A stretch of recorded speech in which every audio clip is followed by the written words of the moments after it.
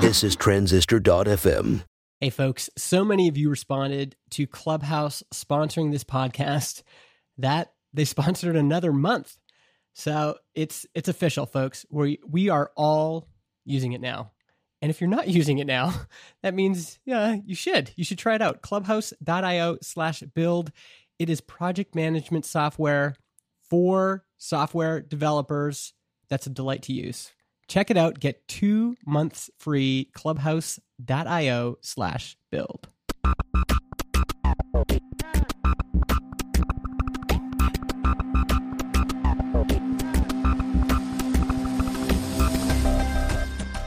Hey everyone, welcome to Build Your SaaS. This is the behind-the-scenes story of building a web app in 2019. I'm John Buda, a software engineer. And I'm Justin Jackson. I do product and marketing. Follow along as we build Transistor.fm. So, John, we are home from Portland. We are home from Portland. How long ago was that? How long ago was that? What day is it? Today is May 6th. It's Monday. Yeah, it's been about a week or so. Man. It feels... How does it... What does it feel like for you? I don't know. It feels like it wasn't that long ago. If you had to ask me, I would have been like, maybe like 3 or 4 days ago. Okay. For me, it feels like it was about like a month ago. Oh. It must be the week I'm having. Oh, man. So you've had a month's worth of stuff in... It just feels like it. Yeah. It's not a great feeling. Yeah. See, I don't know. I don't know how long it feels. Maybe not a month, but like I don't know. You get back to the normal day to day, and you're like the energy gets sucked out of it, sort of. Mm-hmm. Mm-hmm. I mean, in a way that makes it feel really long. Yeah, I think you had a hard time because you would take some other time off, and then you had this, and then it's just like you're coming back. Yeah, there were some other things that kind of happened at the normal job that sort of threw a wrench into things a little bit. So yeah, it's been it's been a time. It's been a time. It's been a time. You know, this is it's a little bit unfair for me to talk at this point because right now things are just kind of okay. Meaning I'm not like suffering right now. I think if I had no money, I would be in a lot grumpier. But right now, you know, I have enough money to pay my bills. And there is something about that life that is very nice. And actually, I think this is something that came up again. We were talking about growth, like how big of a company do you want to grow? Right. And when people ask me that question, I'm always like, I don't know, like if it could just be John and I the rest of our lives, I'd be okay with that. And because it feels like if you grow, there's just complexity. All of a sudden you need meetings. All of a sudden, you know, you have to hire people. And I'm not necessarily opposed to all that, but this life I have right now is pretty good. Yeah. I mean, it's definitely worth considering and thinking about. Like, you don't necessarily, you don't want it to change. I mean, we obviously want it to grow more. Mm-hmm. The question is how much. Yeah. Obviously, in the beginning, everyone has this kind of picture of how they want it to be, and it is rarely that way. Right. But there is something about when you tip that scale, like there's this time where it happens where you tip the scale, and all of a sudden you have to grow your team, you have to grow the levels of management, you have to grow your processes, you have to grow like everything. And managing all that complexity is just exhausting to me. Yeah. Yeah, I think it can be. I think it may not be if you find the right people. Yeah. But yeah, I understand. Yeah, I see where you're coming from. I think it definitely could be. And some of this is my friend Paul Jarvis rubbing off on me. He's the author of a book called Company of One, and he has a lot to say. He basically is a solo person company, and he just says, well, this life works really well for me, and so the idea of growing for growth, just for growth's sake, is not appealing to him. And I think we would agree with that too. Like the idea of just growing just to grow is not necessarily very exciting to us. No. And I think, we talked about it a little bit in Portland, but I think it's important to sort of keep in the back of your mind, like what we're doing this for, why we're doing it. I don't think either of us are necessarily doing it for money, like per se. Like we're not doing it to get rich. Yeah. Like people, like we want to get paid. It's a thing we enjoy doing, and we want people to use it and get some benefit out of it, and along the way help us to pay our bills and be able to live our lives. But we're not grow this thing huge and go IPO and sell it to someone. Yeah. Yeah. Now here's an interesting question. So I texted my wife the other day. We just got a really big customer that is a really well-known YouTuber. He has about 14 million subscribers on his YouTube channel. And then I'm meeting on Wednesday with a big media exec from one of the world's biggest companies. And so, I told her both of these things back to back, and she's just like, immediately she's like, oh my God, you're going to get like, someone's going to come and buy you, right? Like that's her thought. And there's all this Spotify. It seems like every week Spotify is announcing. I suppose that's still a possibility. No, but here's the question. Because she's like, she said, so if someone offered you and John $5 million, like 2.5 each, would you take it? And I said, well, and she's like, you wouldn't take $2.5 million? And I thought, well, I don't know. Like, it depends on what came along with that. Do I have to go work for somebody? Right. Half that's going to the government. You might have to go work for the people. Yeah. And so at the end of the day. Yeah. So that's the question. 2.5 million. What would you say? It's 2.5 million to you, 2.5 million to me. Would you be like, or would you be like, yes, for sure? What would your reaction be? Oh, that's so hard I don't know. I'd probably lean towards yes, but it wouldn't be an immediate yes. Okay. Like you'd probably take the money. Probably. I mean, this is what I said to her. Although I don't know. Yeah, I don't know. It's hard. Because I've never been in that position. I don't know. I mean, I've never I've never built something and do that. Yeah. It's hard, isn't it?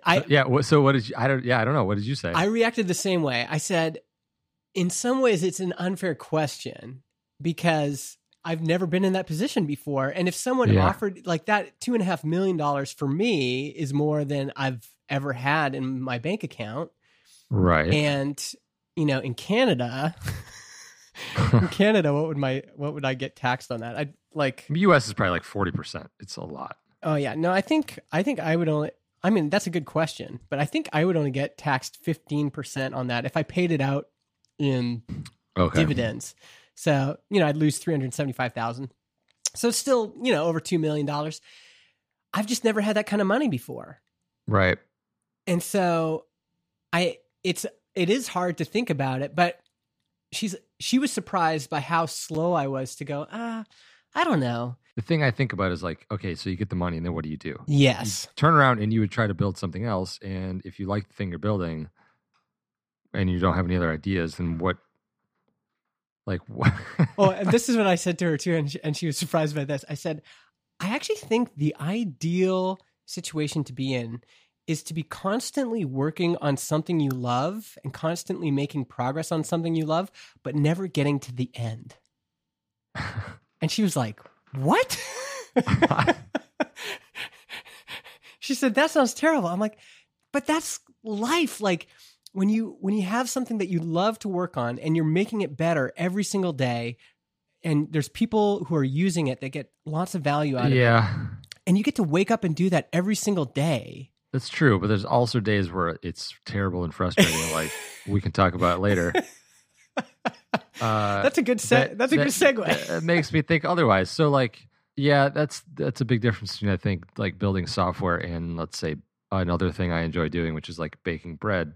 It's like you do the thing and the bread is done, and then you eat it, and that's it. Yeah, but you're always going to bake another loaf of bread. That's true, and you're going to try to work on. You're going to try to like make better bread or whatever. But yeah, and if you're making sourdough, that culture lives forever. it's true. You don't want to kill it. So I don't know. I think making sourdough and making software is the same. I don't think that metaphor works. There was a book about that, actually. Nah, well, sort of. I think it was called Sourdough. Sourdough and the art of software maintenance. It was a weird. We'll add it to the show notes. I think it was called Sourdough. I read it. It wasn't great, but it was fun, and it was like this girl that lived in San Francisco that started making sourdough, but like the sourdough culture like sort of came alive. And it was like sentient in some way. It was pretty fun. Okay, I got to read this. It was fun. I would have never thought that there was like a sourdough fiction. But I think she was a software developer. I feel like there was some overlap with like making sourdough bread and being a software developer. I don't know. So General Dexterity, a robotics company in San Francisco, burns out its bright young employee. Yes. And then, okay, yeah, I'll put this in. Sourdough, a novel. I'll put this in the show. I would say it was great, but it was fun. Oh, this is awesome. So you alluded to the fact that you're not having the best week with Transistor. Well, maybe talk. Yeah, so what's going on? So one of the things we talked about, and I had started in Portland, was I forget what kicked this off. I think it was this thing with Luminary, which is this new podcast app that everyone's sort of like angry about. There's a lot of negative energy and feedback on it, which I kind of agree with. Mm-hmm. They had a really bad launch week. Yeah. Anyway, there was looking into that. There was some stuff that happened with like how they ingest podcasts that they're not the creators of, and how they sort of that feeds back to other platforms like analytics. They were sort of like hiding a bunch of information from these other platforms. And in that, we did some research into our analytics, and I sort of noticed a number of things. I think we had a customer that was like, why is my like chart that says like other as the app that's being used to download it, why is it so big? Yeah. And it turns out we had, in our analytics logic, we were missing like removal of a bunch of bots and things that were like not legitimate downloads. Yeah. So we needed to clean that stuff up, right? Like, because people have listener stats, and we're doing the best we can to make those as accurate as we can. Right. And really the only information we have to go on is the IP address of the person at the time they download it, and what they call the user agent string of the application or web browser that is downloaded. The application that's downloading the MP3, which is like, it's like Chrome version whatever on Mac OS, or let's say like Overcast on iOS or something like that. That's the user, like it basically identifies what's downloading it. Yeah, and if you've ever worked in the email service provider industry, you know what it's like to have to constantly figure out, where are these user agents coming from? Like, here's a new one. Someone starts a new email client like Superhuman or something, and they've got their own user agent header, right? Yeah. And so then you have to somehow figure out, who are these folks? And is there there might be Superhuman Android, Superhuman iOS, like it can get messy. Or there's like Superhuman Indexer, which is like a bot that just runs the background and indexes stuff. Mm-hmm. It isn't an actual download. Yeah. So this list of stuff is always being updated. There's always new apps. We actually discovered a new one, which maybe we can talk about and link to later, which is interesting. Mm-hmm. The Bullhorn. Yeah. Yeah. So in this whole thing, we found out that like our analytics were not as accurate as we wanted, and I wrote a bunch of code to like go through and sort of remove downloads that were basically, they weren't really real. Mm-hmm. They weren't like, probably were not a person listening to this stuff. Yeah. And in that, so we have to like, there's a lot of work to regenerate and kind of like re-index all this stuff. Mm-hmm. And it takes a lot of time. And Why does it why does it take so much time? What's involved in it? So we have a table that in our database, we use Postgres, that tracks basically each download, each individual download that is legitimate, or we deem as legitimate. So we don't record ones that are, a bot or some other like obviously unidentifiable source. Yeah. That table it grows every day. Right now it's like 13 million rows. And okay. It grows all the time, which is big, but it's not massive. Okay. Like, compared to other, there's people that work with like much, much bigger data sets. What's the biggest table you've ever seen?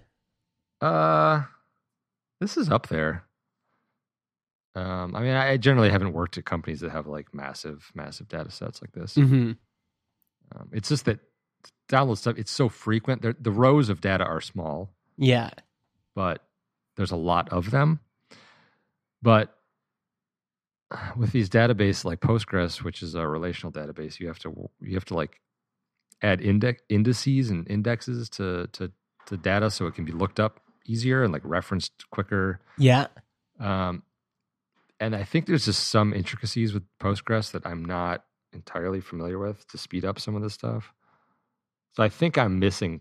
It's probably a small change. Like, and what's the problem? Like, these things just take a long time to run, or? Well, it's like, yeah, it takes a long time to loop through these data sets with different types of criteria. So you're basically saying like, show me all the downloads for this episode or this show, or all the downloads between this date and this date. The database itself, you give it, either an episode ID or a show ID or a range of dates to look up. And it has to know how to find those rows of data and then add everything together.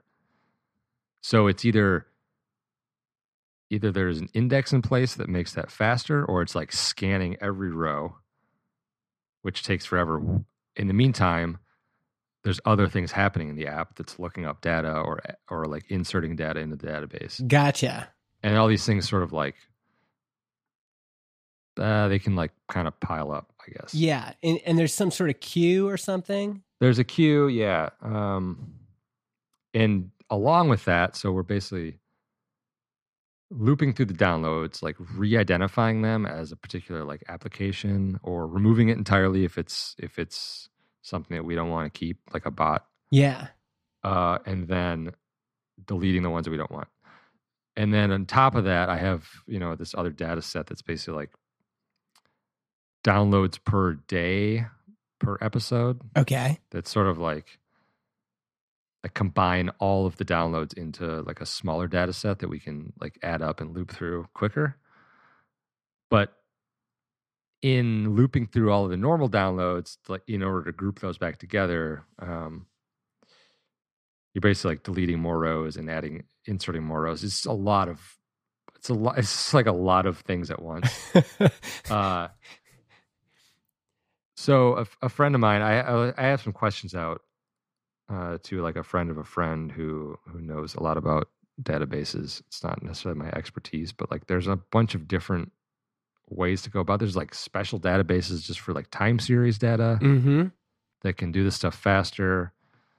I did update things a bit to like cache a lot of analytics behind the scenes.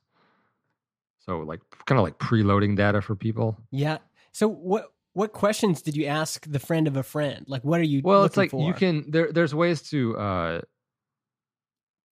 a database query, and then in Postgres itself, you can sort of run these queries that explain how the system itself is looking up the data, and if it's using an index that you wrote, and how slow it's going to be. And then people that are really good at this stuff can look at that explanation of what's going on and be like, oh, you're missing this thing, or I would do it this way, like change around your database query, and like it'll operate differently and be, 100 times faster or something. Yeah. Yeah. It's like, that's the crazy thing about this stuff, is that when you're using something like Rails or probably Django or these other web frameworks, they sort of obscure the actual database queries. And like, you don't really learn the nitty gritty of how these things operate. So like really small changes to how you query your data can like, change things like 100-fold. Yeah, it can mess stuff up. Yeah, or improve it. Yes, yeah. So the answer is we need to shard the database. Possibly. Yes, we need. Yeah, it could be. That's like that's a typical business move. I just threw in something I'd heard at one point, and yeah. So the solution. Why don't you just try sharding the database, John? That's a new character. That's Management Bill. Management Bill. Where's he from? Texas? He's somewhere in the South. Okay. So on the bright side, analytics will be much more accurate. Yeah. And we might improve our database knowledge. It's true. Yeah. You learn some things along the way. I don't think it's necessarily like it's not affecting the day-to-day on the site. Yeah. Right now, it's just mostly frustrating for me. Yeah, and we're still collecting the right data. It's just that Yeah, we're not losing any data. It's all being collected. We're just kind of rearranging it. Yeah. Grouping things together in different ways. Well, you know who doesn't have to worry about databases? Balsamiq. Well, actually, they probably have to worry about it now. But the original version of Balsamiq desktop app, built in Adobe Air or something. Wow. That's the dream. But once again, they've sponsored this month of our show. But instead of doing an ad today, they want me to share some advice that might be useful. And actually, John, I think you might be interested in this. Okay. So it's something that Balsamiq's founder, my friend Pelly, did when he first started. And it's kind of a Jedi mind trick when you're thinking about whether you should quit your job and like go full time on a project. I know a lot of devs that are in this is a very common place to be. So he was in this position and he was terrified. He knows that 9 out of 10 startups fail. And he was pretty much convinced that if he made that jump to just focusing on Balsamiq, he'd be making a huge mistake. But he still wanted to. So this is the Jedi mind trick. He reframed his definition of success. Instead of wanting to make a certain amount of money, he said, my goal is to spend a year or two, if I can, learning as much as possible about what it's like to start a software company. Whether the company succeeds or not financially, I will have learned what to do and what not to do. And this way, I can't lose. That was kind of his time. And so it was reframing the goal in this way. That's what gave him the courage to quit. I think he was working for Adobe at the time. And so he was just like, okay, I'm going to do this. And then he felt like he could take on each new challenge as a learning opportunity, not to like as something to fear, but something to welcome. And this is actually, Stoic philosophy is really big right now.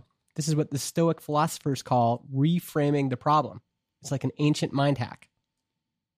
So, folks out there, you can try it and tell Peldy if it worked for you. You can actually find him at balsamiq.com/givingback/office hours. That's Balsamiq with a Q. Or you can reach out to them on Twitter at Balsamiq.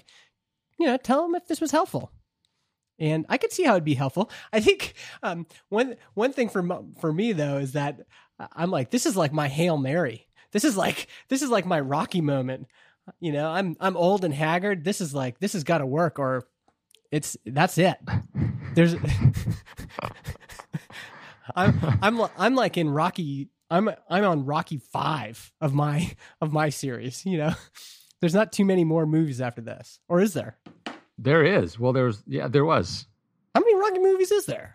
Well, six, wow. 6 plus Creed and Creed 2. Oh, wow. Okay. There was Rocky Balboa, which was like 6 when he's like super old. Oh, yeah. And then he trains this other guy in Creed. Yeah, then he trains the son of Apollo Creed. Yeah, those are good movies. Yeah, it's true. Okay, so he actually, after Rocky 5, he had more in him. Yeah, there's a lot of life left. I mean, if Sylvester Stallone can do that since 1976, he's making another Rambo movie. Oh yeah, that's true. He's making another Rambo? He's making another Rambo. Oh my.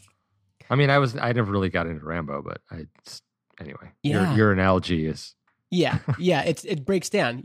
There's still hope for me. Yeah. Anyway, thanks to Balsamic. Okay. Yeah. Anything else you want to say about that? About all that database stuff? We'll figure it out.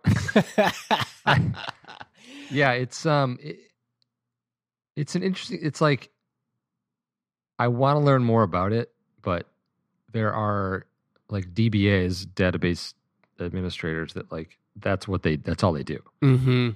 And I think it's one of the things about, let's say, being like a solo developer on a project is that you have to know such a wide range of things, but not necessarily be great at any of them.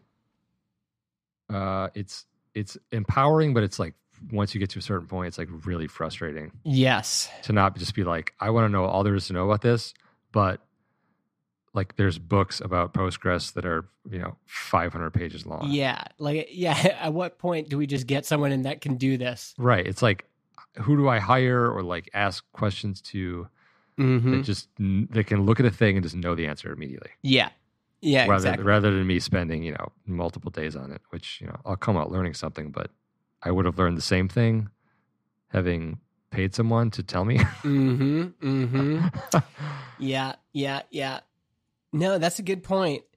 I think one of our superpowers and one of the benefits of building something in public is how willing people are to help. And so, and I'm not saying we're going to rely on this exclusively. We hire people. We hire Chris Enns to edit our show. We hired Adam Clark to build our marketing website. We are fine to pay people for their expertise. But on the other hand, we also get tons of great advice and help. Like that whole user agent repo that we found. Yeah. That came from Dave Zorob. Zorob? Yeah, we can link to it so people can just take a look at it. The people at PRX, which is the public radio exchange in the it's in the US. It's part of like public radio.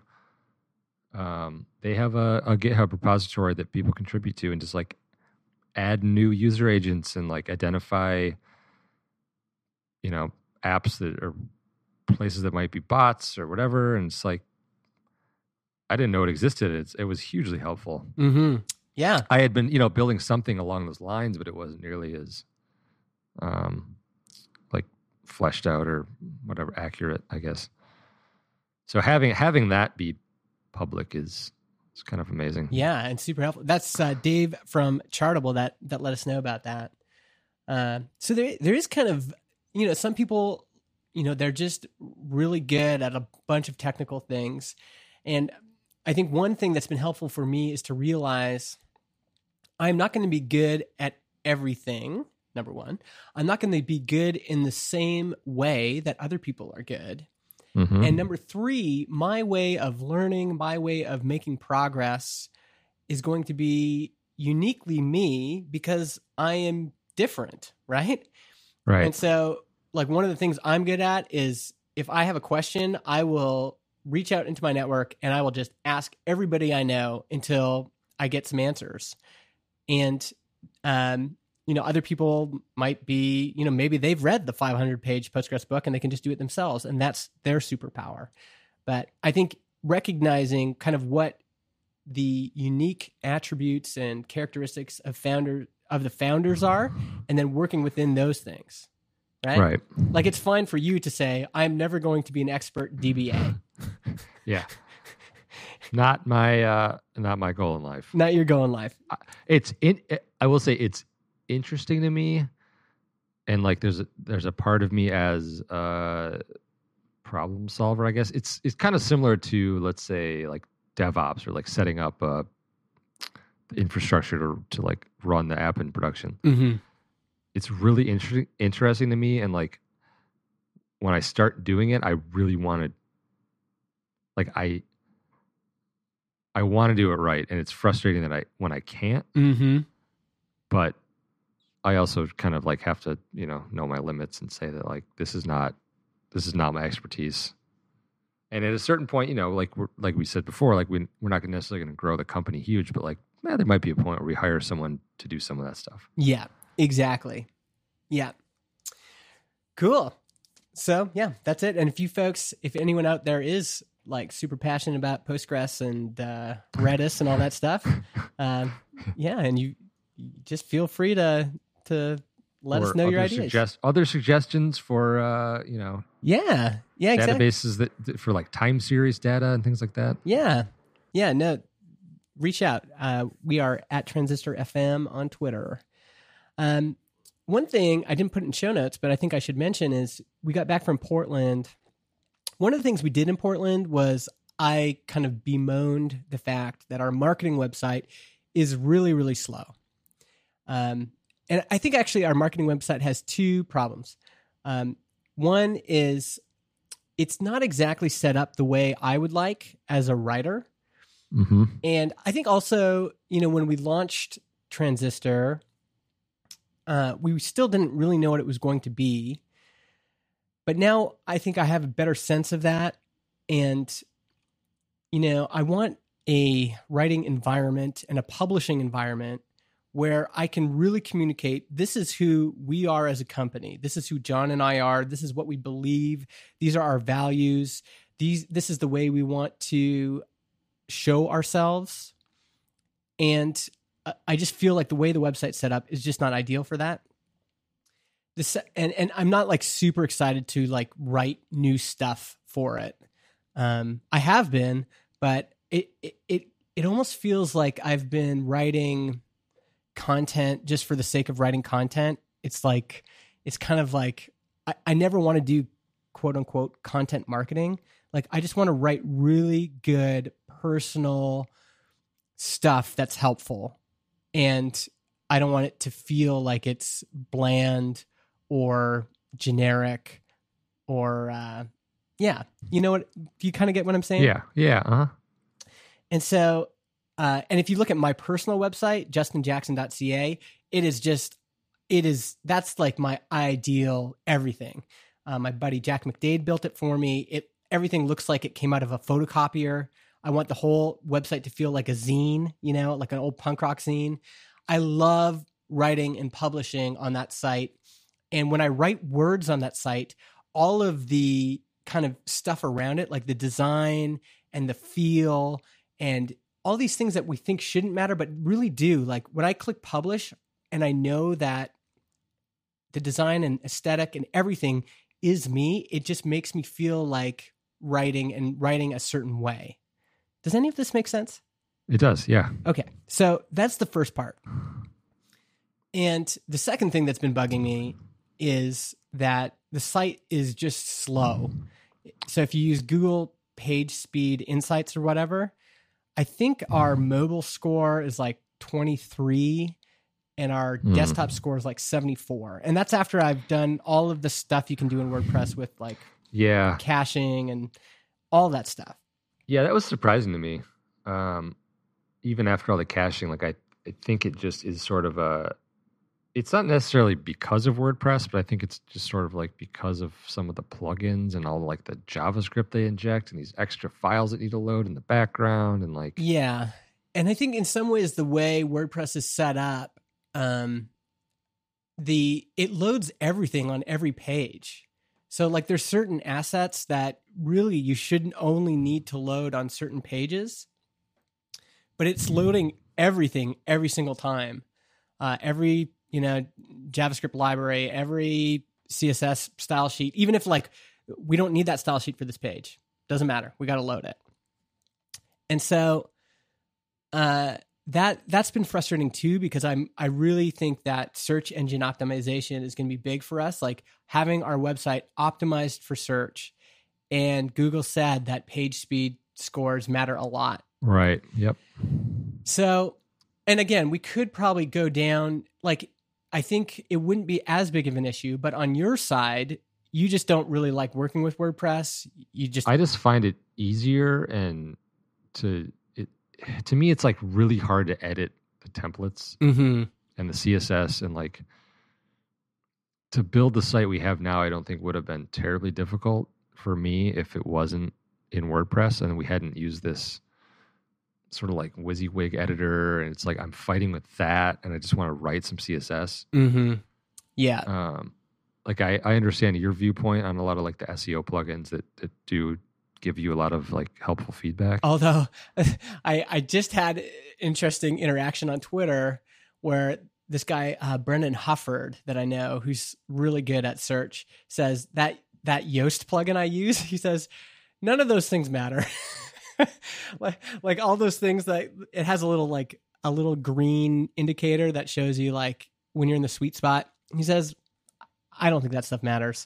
And so there maybe what's been holding me to WordPress. The nice thing as someone who's been in marketing is that when you have a team of people and the developers build some bullshit CMS that's only they can edit, the marketers hate that because we just can't get in. We can't do anything. And right. So WordPress is a system we know, and it's like easy for us to edit. It's easy for us to add functionality, and it often will free up a lot of developer time.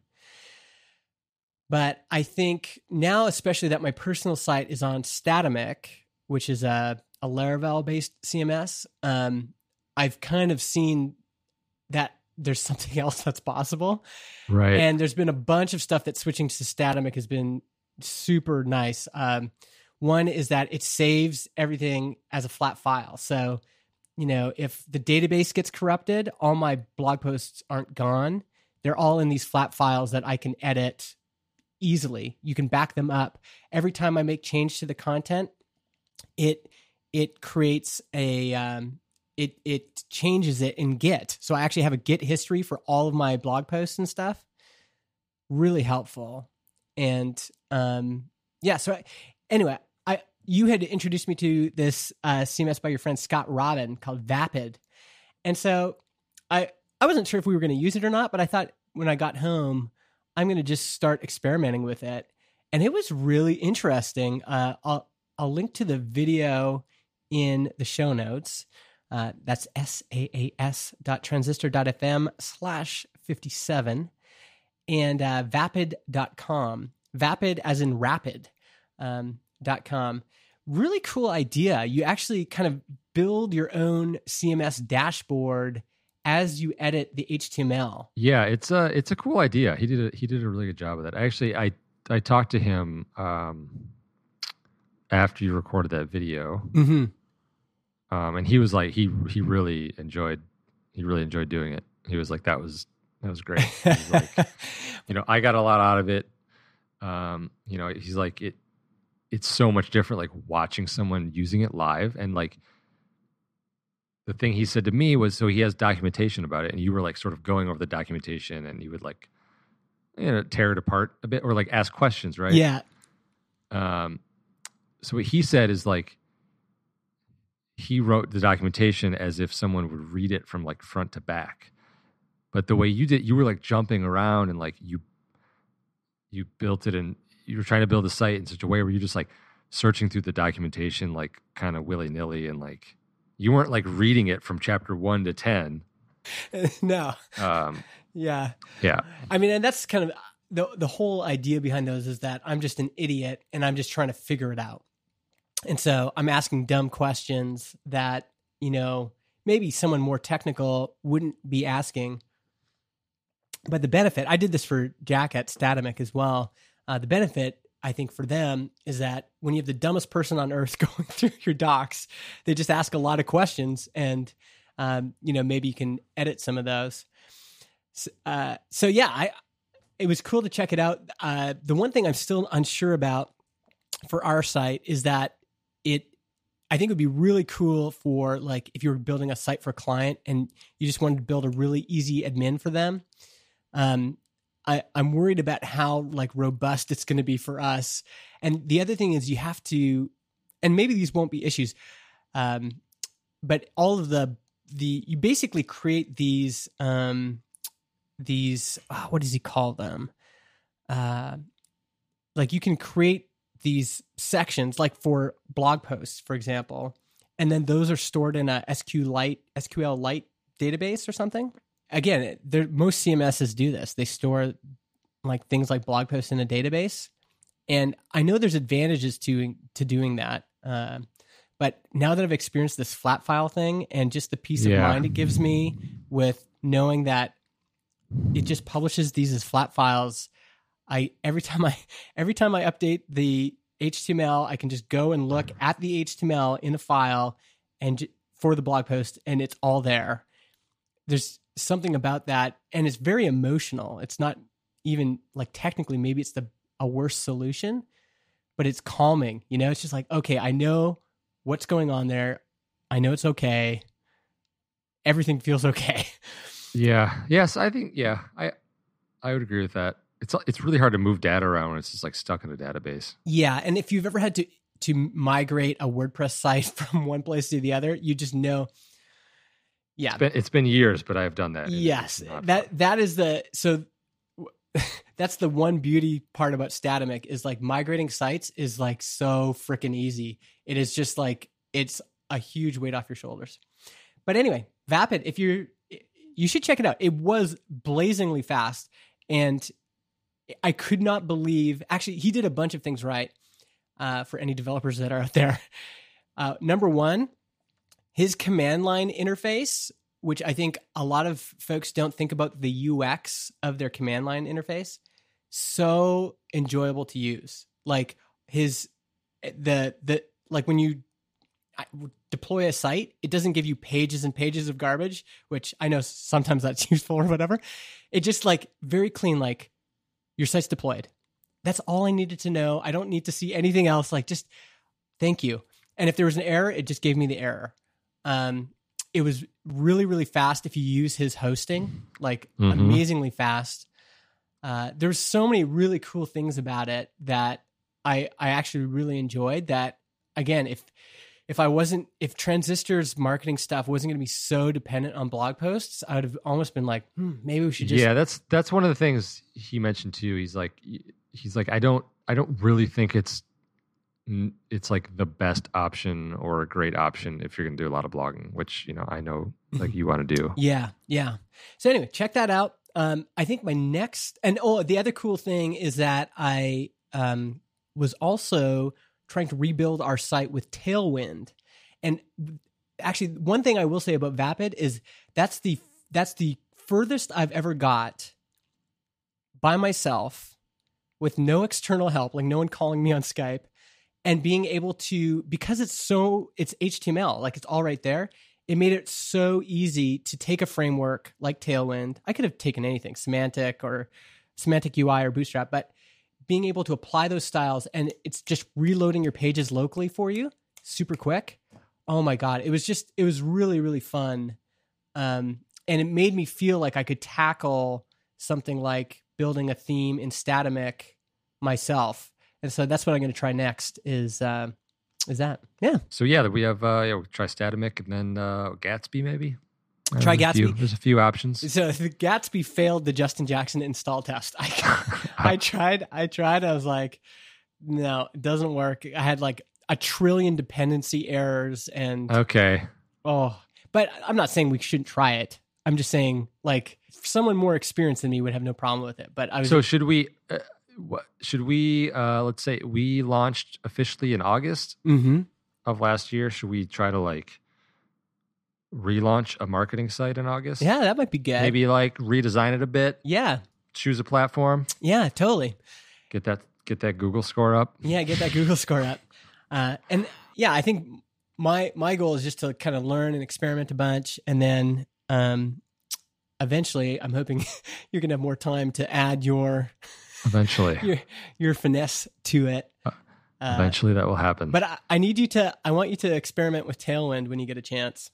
Okay. Yeah. I mean, there's some other libraries I've been looking at. Bulma is one of them. It's actually there's a web framework, a web application framework built on Bulma that has a bunch of components and uses Vue.js, which I kind of want to look into. Yeah. Yeah. Experimentation, man. That's the name of the game. All right. Well, we're at 46 minutes. So I was going to tell you folks about what I'm doing on Instagram, but we're going to keep that for next time. John, we have, outside of our regular sponsors, our advertisers, I should say. So Clubhouse and Balsamiq. Outside of them, we have over, we're getting over $220 per month on Patreon. That's awesome. Isn't that crazy? That is crazy. That is so nuts. Yeah. So our goal there was to cover our costs for editing for 4 episodes a month, which is $320 if my math is right. Yeah, something like that. Yeah. Yeah. So we're close. We are really close. So why don't you thank the folks that support us on Patreon? All right. So we have do we have one new person? Yeah, from last time. Yeah, Miguel Piedrafita. Oh yeah, I love how you say it because I would have never. I was gonna go Piedrafita. Yours is way better than mine. You got that Italian. I think he's from. Is he Italian or? I think he's from Spain. Anyway. Yeah, that's probably Spanish. So Miguel, thanks Miguel. Shane Smith, Austin Lovelace, Simon Bennett from Snapshooter, Corey Haynes, Michael Sitver, Paul Jarvis, and Jack Ellis from Fathom Analytics. My brother Dan Buddha, danbuddha.com. danbuddha.com. What's that built in? I don't know what he built that in. Folks, you go check it out. He did a lot of React and I don't know. He might be Gatsby actually. I think he's using Gatsby. Really? He figured it out, hey? He did. I should just call him up. Oh, and he's hosting it on Netlify. I just looked into that too. Yeah. I think it's Gatsby. Okay. Darby Frey, who we know. Yeah, I got to meet Darby Frey in person. Yeah. Samori Augusto, Dave Young, Brad from Canada, Kevin Markham, Sammy Schukert, Dan Erickson, Mike Walker, Adam Devander, Dave Junta. Kyle Fox, GetRewardful.com, and our sponsors, Clubhouse and Balsamiq. Okay. Junta.com. What's going on here? Oh, Junta.com goes somewhere. Holy dada. Junta.com goes to like some really crazy site is this Japan or China? Dang.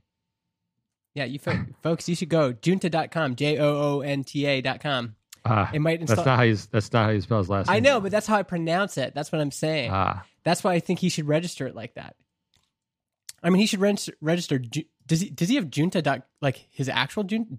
GIUNTA.com. I think he needs both, is what I'm saying. He needs Junta, the way I say it, JOONTA.com, except he's going to have to buy it off this Chinese gambling site. And then Junta, his own last name. It's trying to connect, but it's not Dave, get on it, man. Get on it before everyone hears about it and registers it for you. Oh, wow. Yeah, what is going on? Oh, they still have a Flash player. This site is... Did you enable that? No. This site probably has lots of viruses, folks. Don't accept any Adobe Flash stuff here. It's something to do with the Ferrari. I don't know what. It's like a Ferrari and then an 8-ball, but the 8-ball's red. Yeah, I don't know. All right, folks, we will see you next week.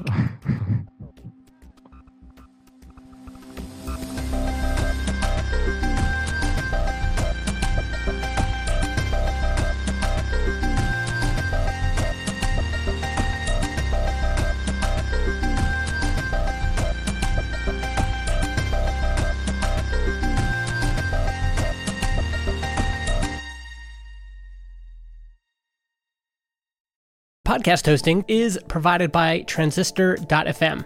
They host our MP3 files, generate our RSS feed, provide us with analytics, and help us distribute the show to Spotify, Apple Podcasts, and more. If you want to start your own podcast or you want to switch to Transistor, go to transistor.fm/Justin and get 15% off your first year.